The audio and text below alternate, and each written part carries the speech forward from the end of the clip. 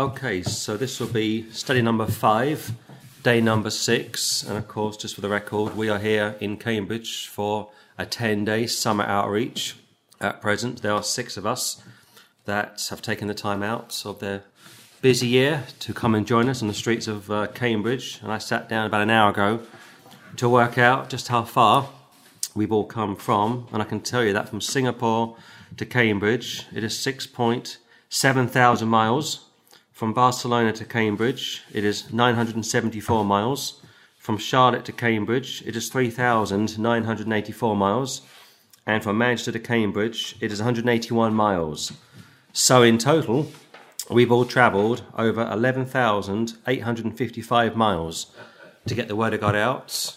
And I say that because we've met this town atheist, someone of an irritant, who I won't say is stalking us, but can't quite keep away. And he walked over to us yesterday, took Patrick for a coffee, and started off pretty well. But the moment they sat down, the moment they got on to the meat of the subject, the whole point of us being here, it turned somewhat sour. And insults were exchanged, not from Patrick, but from the town atheist. And the conversation was very abruptly ended. But such a person, like the town atheist, who's very quick to come over and put us right and take us to task, wouldn't walk to his local mosque, wouldn't head off to the local Catholic church, wouldn't locate a Masonic temple and go into such a place and challenge such people. We are very much easy targets, which is to be expected. But I guess if you have a belief, then really you should put your money where your mouth is, and you should clear 10 days to do what we are doing. As we arrived in the city centre yesterday mid-afternoon, a chap walked over to us and he said, by the way, I got a vision yesterday of Jesus. He appeared to me and he described Jesus, quote unquote, that appeared to this chap, and as he was sharing his account of witnessing a vision of Jesus, he was puffing away on a cigar, had very strong aftershave, and I thought to myself, had I seen Jesus, I doubt I would be puffing away on a cigar. I doubt I'd be wearing very strong aftershave. I doubt I'd be casually walking around the town discussing what I'd just seen. Had I seen a vision of Jesus, I guess I would be running around town, calling on people to repent, calling on people to get saved. This guy very casually walked over to us, wanted to share his vision, quote unquote, with us. And as far as I could tell, he wasn't a changed man. In fact, he even blasphemed a few moments into his witness encounter. But that's what happens when you do street work. You can never guess who's going to come around the corner. Like I said yesterday, I was able to speak to some Jewish gentleman, to a Baha'ist woman, to a new Christian, a Calvinist, who was studying for the ministry. Just 3 people, and I'm sure there are many others that I can't think of as I sit down this morning. But for this morning, what I want to try and do for our 5th group Bible study, which, like I say, is day 6, is look at the Word of God, the written Word of God. And if we go to Deuteronomy chapter 18, I want to take a very leisurely look at the Scripture, and I'm not sure how this will turn out, and just see what the Scripture says about the Scripture. Deuteronomy 18, look please at verse 19. And it shall come to pass that whosoever will not hearken unto my words, which he shall speak in my name, I will require it of him. So the Lord starts back in the day by revealing himself to people, as I've been saying over the last few studies, perhaps by a dream or 2, perhaps by a vision or 2. And he would do so because he wants to reveal himself to us. He could have sat back and not revealed himself to us, which some people would have us believe, but he decided to get involved with his creation. Almighty God is very much a hands-on God. And here, 19, and it shall come to pass, and yet nothing comes to pass in hell, that whosoever will not hearken unto my words, which he shall speak in my name, picturing a prophet, picturing someone sent on behalf of the Saviour, and an apostle, once again, is somebody who was sent, I will require it of him. So we stand on a street corner, we give out tracts, we speak to people, and the town atheist comes over, or a Catholic comes over, or a Muslim comes over, or an agnostic comes over, and they start to argue with us. They start to clash with us. and what we say to them doesn't have any place in their hearts. They don't want to receive it, in which case here the Lord is going to require it of them. On top of that, he's going to require it of his messengers, which goes back to our responsibility to be faithful in season and out of season. It's very easy to get saved, join a church, or become a part of a fellowship, and that's all you ever do. You meet 2 times a week, maybe 3 times a week, maybe 4 times a week, and after your church closes its doors, back into the world you go, and you don't do anything until you meet again. But that's not what the Word of God speaks about. In Acts 1, Acts 2, Acts 3, the early church, being Jewish of course, would meet every day to break bread, to enjoy a meal, because they were isolated, they were cut off from friends and family, and it was very important for them to come together. We've lost that today. In fact, this chap that I spoke to with one of the sisters a few days ago was pro the paid ministry, and he got his Bible out and went to 1 Corinthians 9, which they always do, and started to read it to us. And I said to him, but that piece of scripture is speaking about an apostle, it's speaking about an evangelist. A pastor is not an evangelist, and an evangelist is not a pastor. And I said to him, incidentally, the one-man paid ministry, yes, it was coming in at the end of the first century, hence the term Nicolaitan or Nicolaitans, to conquer the people, but it didn't really take off into the 2nd century, going into the 3rd, 4th, and right up into the current day. The early church were run by men, and if you think of that text where it says the elders are worthy of double honour, you are automatically reminded of the scripture from Exodus 20, to honour your parents. You give double honour to the elders, not via way of a salary, although you can give a gift if you want to, but via the way of respect. 18, 19, one more time and I move on. And it shall come to pass that whosoever will not hearken unto my words, which he shall speak in my name, I will require it of him. So our job is to preach the gospel, our job is to share the gospel, and that's it. We don't go back and forth over the same old ground with the same old people, because if we do so, we are wasting our time, we are wasting the Lord's time, and on top of that, such people are going to be further accountable to the Lord for what we have told them. Go to Jeremiah chapter 6, please. Jeremiah chapter 6, and in Jeremiah chapter 6, take a look, please, at verse 10. To whom shall I speak and give warning, that they may hear? Behold, their ear is uncircumcised, and they cannot hearken, and behold, the word of the Lord is unto them a reproach, they have no delight in it. So it's bad enough to reject the scripture, it's bad enough to reject our witness, but on top of that, the word of the Lord is unto them a reproach. They have no delight in it, which is pretty much typical of most people today. To whom shall I speak and give warning, which is what we are doing, that they may hear? Behold, their ear is uncircumcised, feeding into Jesus, that they had ears but couldn't hear, they had eyes but could not see, and they cannot hearken, they cannot hear it, they cannot receive it, because Satan has blinded their minds.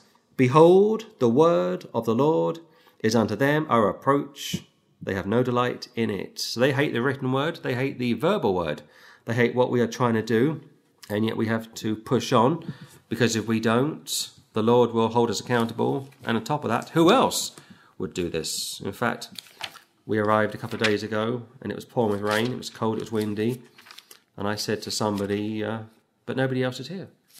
If we weren't here, if all 6 of us were not standing here on a street corner, holding up our banner, giving out tracts, which incidentally are going very well, praise the Lord, nobody else would be here to do what we are doing. In fact, one gentleman, I think, told Patrick that, as far as he was aware, no other church group works the town, which is very surprising because most churchy people want to push their church, but according to this old gentleman, and we have no reason to doubt what he told us, no other church group works the town, which may explain some of the hostility that we have experienced.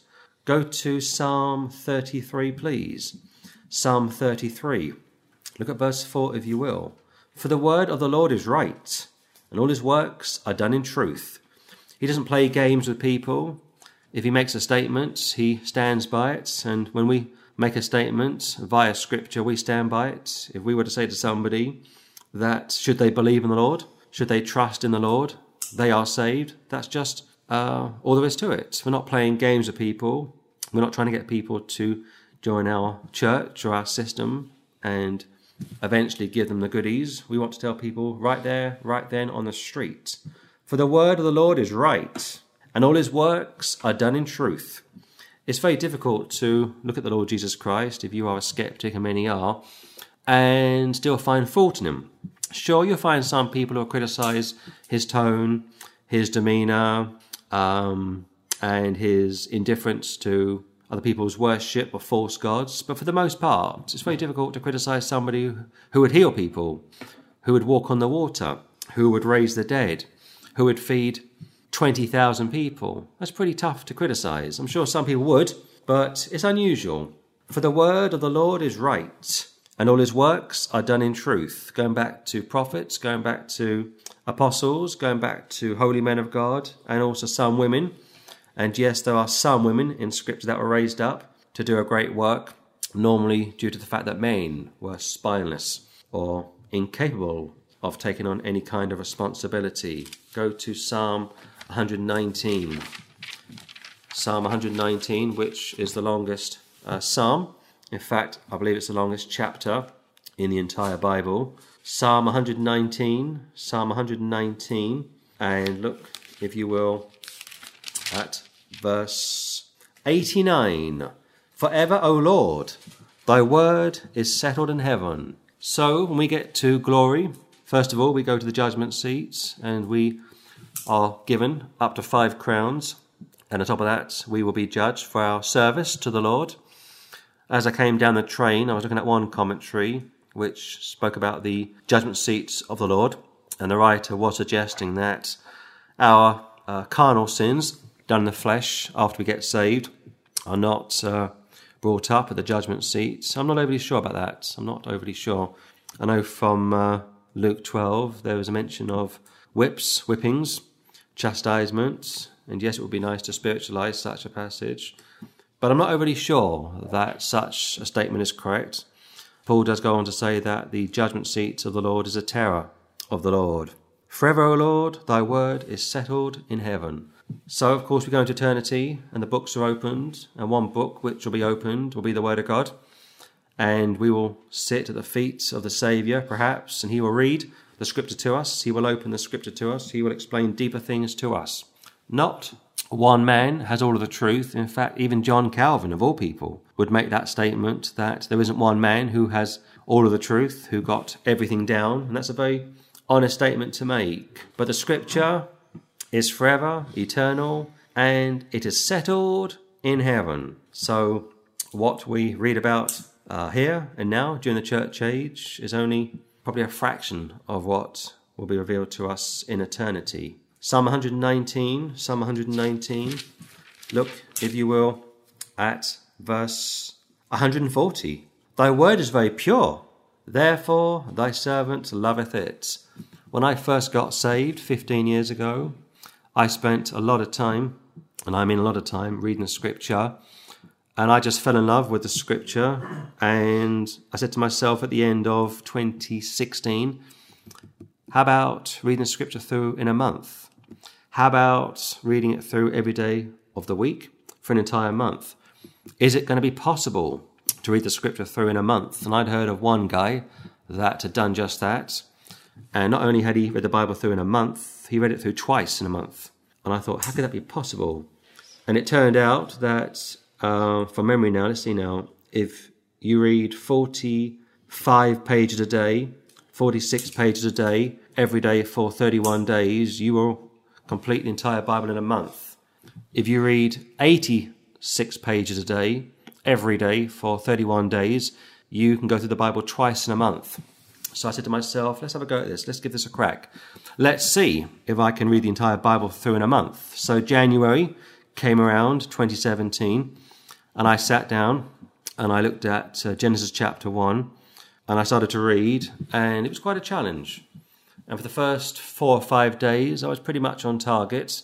But day 6, day 7, day 8, day 9, day 10, I started to fall slightly behind. And I thought to myself, I'm 30 pages behind schedule, and I got to finish the task. Around that time, people were emailing me saying that they were reading along with me, which was great. some people were wanting to read along with me, but were late joining me. And therefore I said to them, well, don't bother now, it's too late. We're now halfway through the month. Maybe try next month. Well, I began January the 1st, 2017. And by January the 31st, 2017, I finished. It was quite a task, but it was a great blessing. So when it says here, verse 140, thy word is very pure. Absolutely, I can testify to that. Therefore, thy servant loveth it. I can completely agree with such a statement. To love the Lord, of course, to love the Scripture is also to be commended. You get saved, you want to grow in grace, you have to read the Scripture. In fact, a lady walked over to us, I think our first or second day here, from Texas, and she told us that her husband is a theologian, and we think she is probably a charismatic, and she was speaking to us about prayer and this and that. And I thought to myself, I wonder if she speaks in tongues. And I said to her, do you speak in tongues? Well, yes, actually, I do. I tried it this morning. I thought, here we go. And I said to her, do you read the Scripture? And she said, no, with a sort of fixed grin. Is that important? And I said to her, yes, you should read it every day. I thought, why is it that somebody who is saved doesn't read the Scripture every day? When I got saved, I read it every day. But for this particular woman, she didn't seem to have a great love for the Scripture. It's like if I wrote you a love letter or 2 or 3, and I gave it to you, and I asked you, by the way, did you read my love letter? And you said, no, I haven't had time, I'm too busy. It would kind of offend me. Well, the same is true of the Lord. He's written you 66 love letters in the Holy Bible, and he expects you to read it. He expects you to read them. He expects you to memorize them. And if you can, he expects you to obey them to the letter. Psalm 119, look at verse 160. Thy word is true from the beginning, and every one of thy righteous judgments endureth forever. I love that. Thy word is true from the beginning. Genesis 1:1, in the beginning God created the heaven and the earth. John 1:1, in the beginning was the Word, and the Word was with God, and the Word was God. It just tells you what it is. It just tells you how it is. It doesn't say, this may sound somewhat of a stretch to you. This may sound somewhat hard to comprehend. It just tells you. And you either believe it or you don't. I can't tell an atheist on the street to believe this. I can't help an atheist to understand this. I can't help somebody who doesn't want to receive this to receive it. We can't do that. The Word of God says, this is how it is. This is what happened. You either receive it or you reject it. Thy word is true from the beginning, and every one of thy righteous judgments endureth forever. What a statement.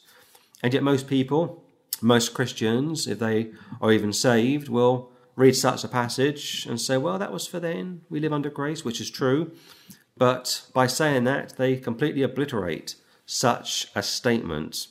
And of course, this statement, made right in the middle of your Bible, is not only concerning what was written before, but what will come after. One more time and I'll move on. Thy word is true from the beginning, and every one of the righteous judgments endureth forever.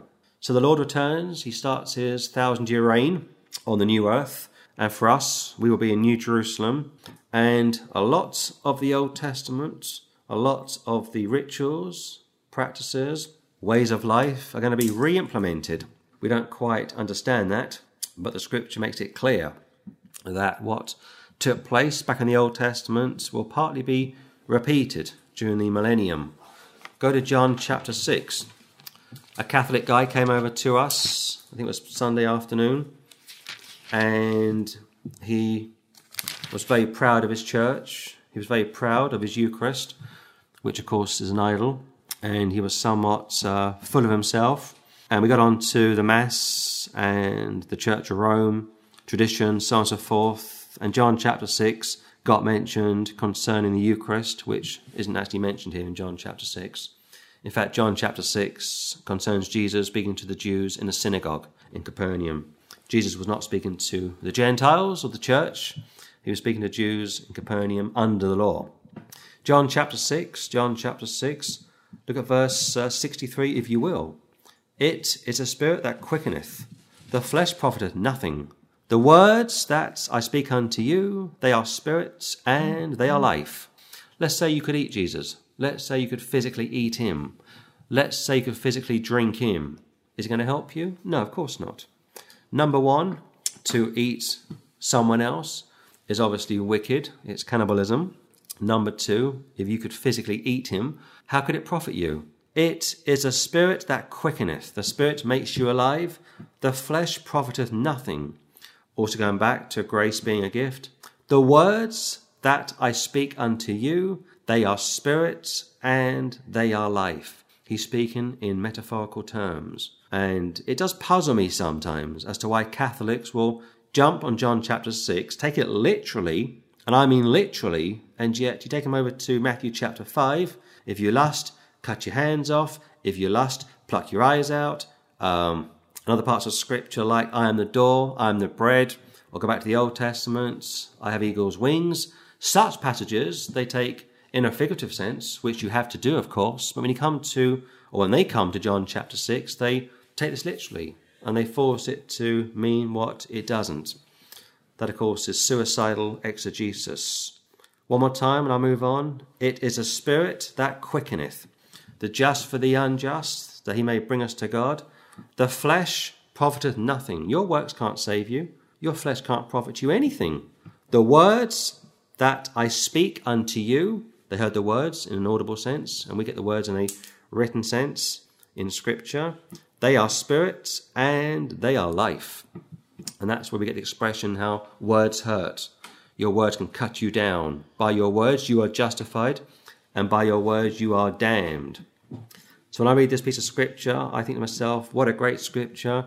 And I think to myself, what a great shame it is that over 1 billion Catholics are trusting in this chapter alone and a literal interpretation from this chapter alone for their salvation. And yet they are inconsistent when it comes to Matthew 5 and other parts of the Scripture where Jesus spoke about being the temple and this and that. They don't say he's a literal building.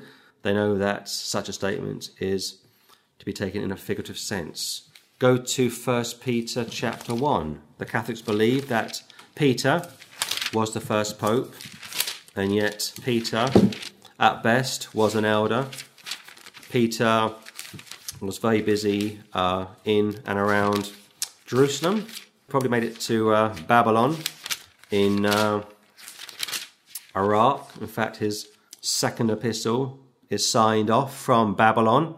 Did he get to Rome? I don't believe so. In fact, there was a book which came out back in the 1940s, written by a couple of Jesuits, which made the case that he died in Jerusalem, was buried in Jerusalem. And when that book came out, the Vatican jumped on it. They said, pulp the book, burn it up, because it goes against the myth that Simon Peter made it to Rome. 1 Peter chapter 1, look, if you will, at verse 23, please. Being born again, not of corruptible seed, but of incorruptible, by the word of God, which liveth and abideth forever. So Jesus is the living word of God, and the Scripture is the written word of God. You can fall in love with the written word of God. You can fall in love with the living word of God. You can get saved by believing the written word of God. You can get saved by believing on the living word of God. Sometimes you can't separate the two. In fact, look at 22. Seeing ye have purified your souls in obeying the truth of the Spirit unto unfeigned love of the brethren, see that you love one another with a pure heart fervently, being born again, not of corruptible seed, but of incorruptible, by the word of God, which liveth and abideth forever. If you speak to a hyper-dispensationalist, they will say that the term born again has no reference to us. The term born again is only for the Jews. And there are a lot of people that hold to such a statement, and you say to them, are you born again? No, I'm not born again, they say. I'm not a Jew. Dangerous statement. Dangerous belief to take. If you're not born again, you're not saved. In fact, go to John chapter 1. Everything in Scripture has to be read, of course, and carefully applied. And while it's true that not everything in Scripture is doctrinally relevant to us, everything in Scripture is at least spiritually relevant to us. John chapter 1. Look, if you will, please, at verse 12. But as many as received him, to them gave he power to become the sons of God, even to them that believe on his name, which were born not of blood, nor of the will of the flesh, nor of the will of man, but of God. So we can see very clearly and very quickly, without any confusion, that if you receive him, verse 12, which of course is via grace, you have power to become the sons of God, even to them that believe on his name, going back to Jesus as the living word of God, going back to the scripture as the written word of God. 13, which were born not of blood. You weren't born a saved person, nor of the will of the flesh. You didn't will it to be saved. It's a gift given to you via the Lord. Nor of the will of man. It didn't come from a friend or relative, but of God, born again. In John chapter 3, the Lord made it very clear 3 times how you must be born again. So when I look at this piece of scripture, and also Paul speaks about being a new creature from 2 Corinthians chapter 2, I can't help but think to myself, how can anybody take any other interpretation from this? You must be born again. Being born again, 1 Peter 1:23, not of corruptible seed, also in reference to works, church service, ritual, so on and so forth, but of incorruptible, by the word of God, which liveth and abideth forever. This book is alive. The more I read this book, the more I see things. In fact, when I sat down back in January to read the entire Bible through in a month, which, like I say, was very difficult, I saw things which I hadn't seen before. And I made one mistake. What I should have done when I was reading it was to make notes, but I was too busy reading it, not studying it. And I said to myself, what I will try and do, March, was to sit down and read it again. It didn't happen. And here we are in June, and I'm due to go through the Bible again. Maybe I'll do it next month in July, I don't know. And this time, if I can, make some notes. Go to James chapter 1. James chapter 1. And look, if you will, please, at verse 21. Wherefore lay apart all filthiness and superfluity of naughtiness, and receive with meekness the engrafted word, which is able to save your souls. So like I say, this book will save you, this book will damn you. How you handle the scripture will be partly down to yourself, and most people give the book lip service. The Catholics say, well, we wrote the Bible, and they say that the church is the only group, the only body capable of reading it and teaching it, and yet they don't believe in the Bible. They don't believe in any of the Bible. They cherry pick what they want. They take, thou art Peter, and upon this rock will I build my church, and they take other parts of the scriptures to use for their own benefit. But when it comes to a word-by-word study, when it comes to reading the scripture, verse by verse, chapter by chapter, book by book, they have no interest. The latter part of 21. Receive with meekness the engrafted word, which is able to save your souls. I can't stand arrogance. I can't stand these textual critics that come along and say, well, the King James was all very well, but we can no longer trust it. In fact, yesterday afternoon, we went to parts of Cambridge University, and we found ourselves at the legal wing of Cambridge University, and I asked the librarian, or one of the staffers, are there any rare Bibles here? And she sort of looked at me like I was a moron, sort of grinned at me like I was an idiot, or more of a smirk, really. But I didn't realise we were actually in a legal department. I just thought we were going to the main library in Cambridge, and I was very mindful yesterday that the King James translators were from Oxbridge.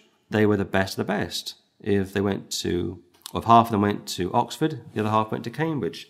And I thought somewhat naively that the library that we all went to yesterday would have at least one rare Bible, like a Cambridge version of the King James Bible, maybe from 1611. And I was gravely mistaken. But I received the scripture with meekness, the engrafted word, because it saved my soul. And for those who are sitting around this table this morning, it has saved your souls as well. That's why we love the scripture. That's why we defend the scripture. Go to 2 Corinthians. 2 Corinthians chapter 2. Look at verse 17, if you will. For we are not as many which corrupt the word of God, but as of sincerity, but as of God, in the sight of God speak we in Christ. You get saved, like I say. You want to deepen your relationship with the Lord, you read the scripture, and you read it, and you memorize it. And if you are able to, if you are blessed, you start to teach it, which is great. For we are not as many not just a handful, which corrupt the Word of God, the written Word of God. On top of that, the living Word of God. People say that Jesus wasn't Almighty God. People say that Jesus was a good man, but he wasn't Almighty God. People say that we can't trust the Scripture. People say that there's no evidence that Jesus ever lived or died and was resurrected. And of course, they're ignorance of history. But as of sincerity, but as of God, going back to John chapter 1, born of God, in the sight of God, we are representing him here, now physically, and in a way that I don't quite understand, we are in heaven in a spiritual sense, representing him in his presence. In the sight of God, speak we in Christ. We speak in Christ. We speak to people in the place of Christ. Never mind the vicar of Rome, the so-called Holy Father. He doesn't speak for anyone. In fact, he speaks for his father, the devil. We are frontline soldiers for the Lord. And like I say, we've travelled nearly 12,000 miles to make this outreach a reality. And it continues to be a great blessing. Go to 2 Timothy chapter 3. 2 Timothy chapter 3. If you're saved, you should love the Scripture. And if you are a Bible teacher, this is a great verse for you. 2 Timothy chapter 3. 2 Timothy chapter 3. Look at verse 14 if you will. But continue thou in the things which thou hast learned and hast been assured of, knowing of whom thou hast learned them, and that from a child thou hast known the Holy Scriptures, which are able to make thee wise unto salvation, through faith which is in Christ Jesus. What a statement. From a child thou hast known the Holy Scriptures. This is aimed at Timothy. Timothy was a Jew from Acts 16. His mother was a believer. His grandmother was a believer, but his father was not. And he was what you may call a backslidden Jew before the Apostle Paul met up with him. And Paul says this, that from a child thou hast known the Holy Scriptures, which means that Timothy had the Holy Scriptures, not the originals, of course, which are able to make thee wise unto salvation, through faith which is in Christ Jesus. So you get the Scripture, you read it, you may be 5, you may be 6, you may be 7, you may be 8, you may be 9, you may be 10, who knows? And if you believe it, this book will make you wise unto salvation, meaning you can get saved, through faith which is in Christ Jesus. 16.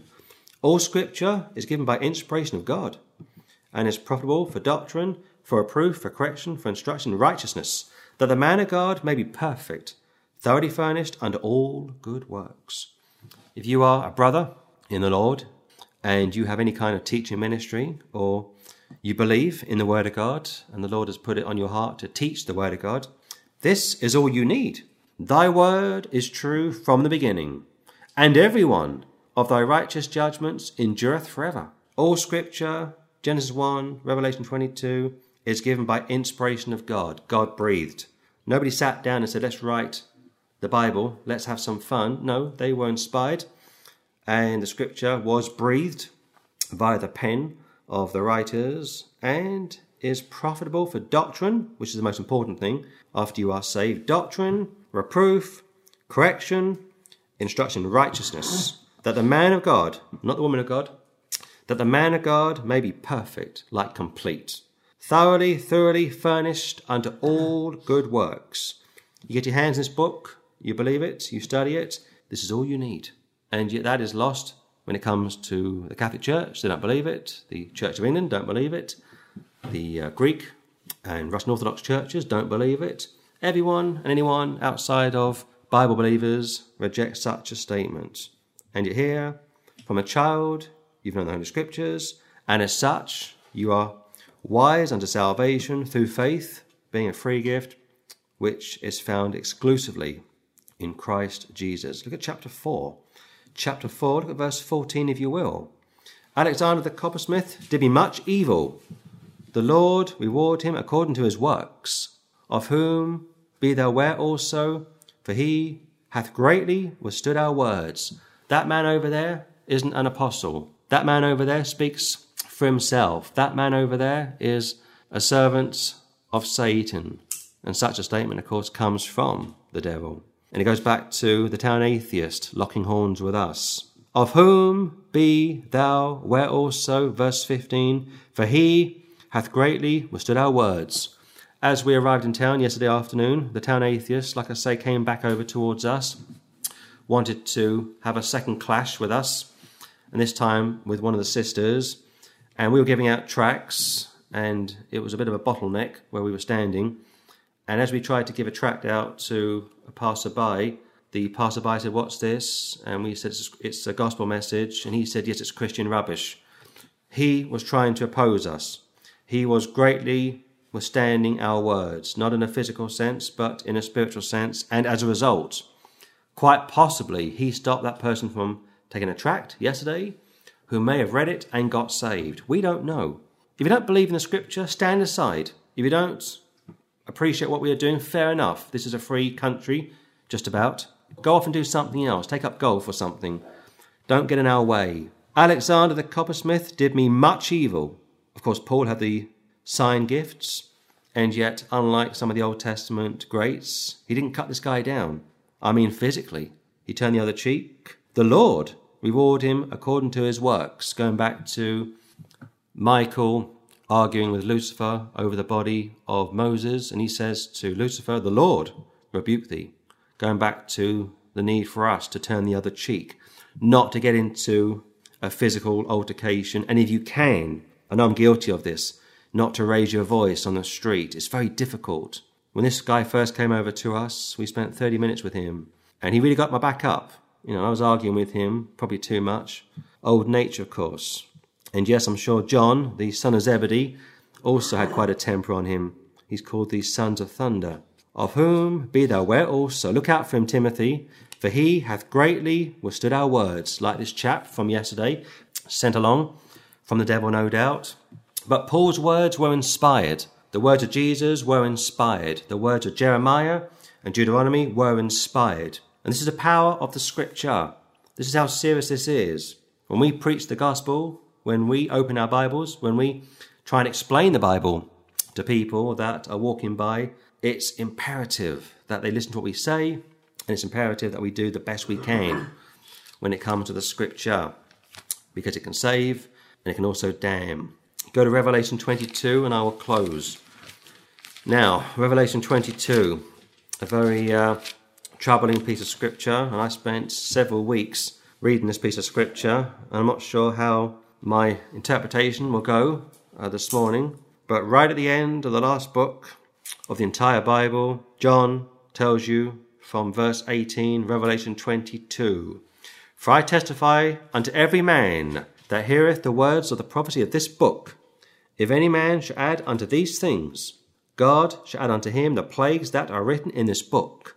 And if any man shall take away from the words of the book of this prophecy, God shall take away his part out of the book of life, and out of the holy city, and from the things which are written in this book." This book is dynamite. This book has been banned in 9 countries. If you were to fly to at least 3 Islamic countries, and if you were to go through immigration, and if they were to find that you were carrying a King James Bible, they would confiscate it. This book is dynamite. This book is very controversial.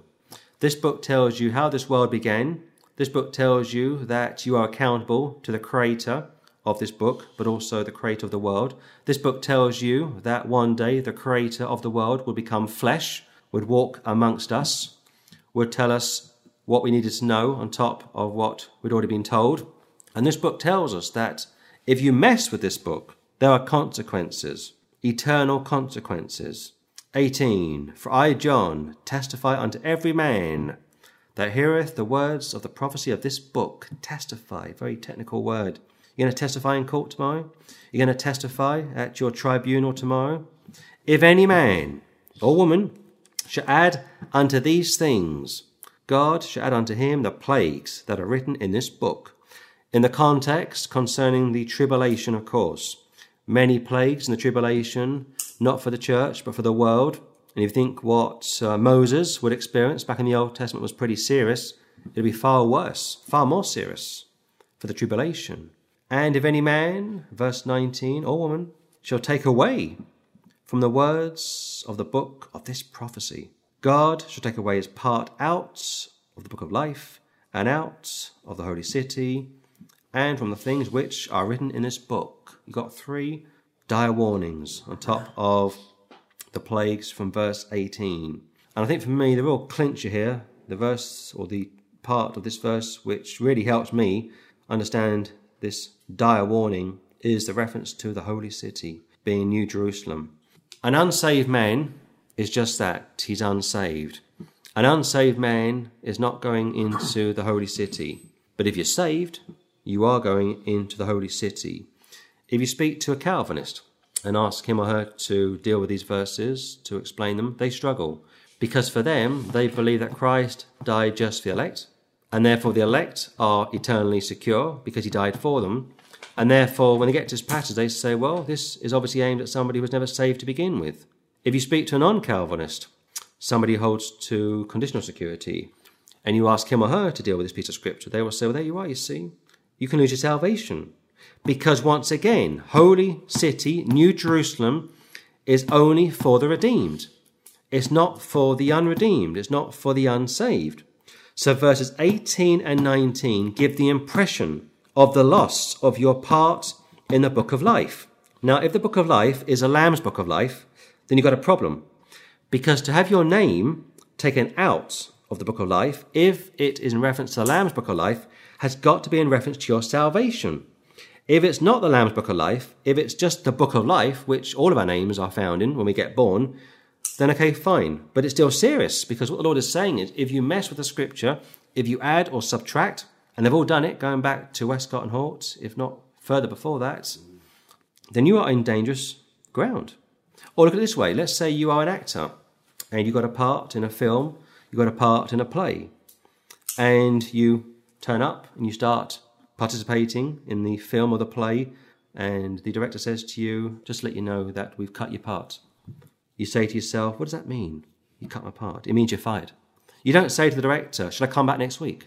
You don't say to the scriptwriter, so does that mean I got a month off work? No, you're fired. To have your part cut, to have your part taken away, means you are fired, means you're finished. Holy city, things written in this book, plagues that are written therein, man or woman, any time, at any place, under any condition, if such adds to this word, which is true from the very beginning, they risk being condemned. I'll give one more scripture which may help us with this. Go to John chapter 8. I don't claim to have all of the answers, and I don't want to go on record and say that you can lose your salvation, because I don't believe that. But there's one verse from John 8 which perhaps, maybe, might help us out with this very troublesome passage. John chapter 8. Chapter 8. Take a look, if you will, at verse 47. He that is of God heareth God's words. Ye therefore hear them not, because you're not of God. He that is of God heareth God's words. Ye therefore hear them not. Why? Because ye are not of God. It would be great to say that the warning given in Revelation 22 is aimed at those that were never saved to begin with. Or if you were to say to somebody, if you die without Christ, you can't be redeemed. You can't be later saved. Or the Hebrews text, if we sin willfully, after we have received the knowledge of the truth, there's no more sacrifice of sins, aimed at the Jews, you might have some way around this difficult passage. But I think what the Lord is telling us here from John 8:47 makes it very clear that they wouldn't hear his words because they were not of God. They weren't born again. They were physical descendants of the prophets and patriarchs, but they weren't born again. Like most people that we meet on the streets, like that chap who told us that he'd seen a vision of the Lord and was puffing away on a cigar, there was no sign of the new birth there. There was no sign of reverence of the Lord, fear of the Lord. There was no sign of a changed life. He was just wanting to make a statement. And I would say that he isn't of the Lord. He hasn't heard the Lord's words. Ye therefore hear them not, because ye are not of God. But he that is of God heareth God's words. You hear them, you believe them, you love them, and you don't correct them. But if you correct them, if you mess with them, if you seek to undermine people's faith in the Scripture, which most people that claim to be saved do, then I would suggest to you, Revelation 22, 18 to 19, you are candidates for having your name removed from the book of life, out of the holy city, and from the things which are written in this book. And on top of that, the plagues, verse 18, which would suggest to me that this is also aimed at those in the tribulation, those that go through the tribulation. But again, looking at other parts of Scripture, I'm not wanting to take liberties and suggest that it's only aimed at those that are still to come. In fact, most dispensationalists will kick these difficult passages into the tribulation because they don't know how to deal with them. And they say, for example, Matthew 24, he that endureth to the end, the same shall be saved, tribulation. And they say that if you don't keep the law during the tribulation, you lose it. And they say that you have to keep the 10 Commandments in the tribulation to be saved. I don't believe that at all.